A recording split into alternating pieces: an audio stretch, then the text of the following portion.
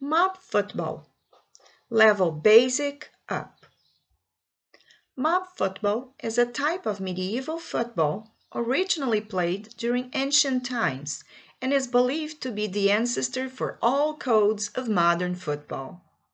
The sport in medieval times was contested between two neighboring towns with as many participants as can be on each side.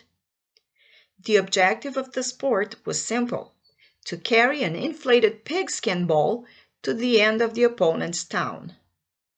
As odd as it may sound, the only rule for the sport was murder and manslaughter are strictly prohibited. Besides that, any means possible can be used to move the ball towards the destination. A mob football match still played today, Royal Shrovetide Football, is played on the streets of Ashbourne, Derbyshire, UK. The match, which is conducted annually, runs for 2 straight days, Shrove Tuesday and Ash Wednesday. Play starts at 2 p.m. and ends at 10 p.m. on both days.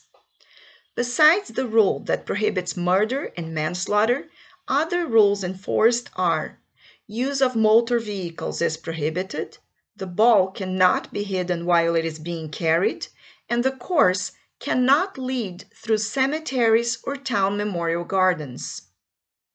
Unlike traditional matches, both teams try to move the ball towards their own goal.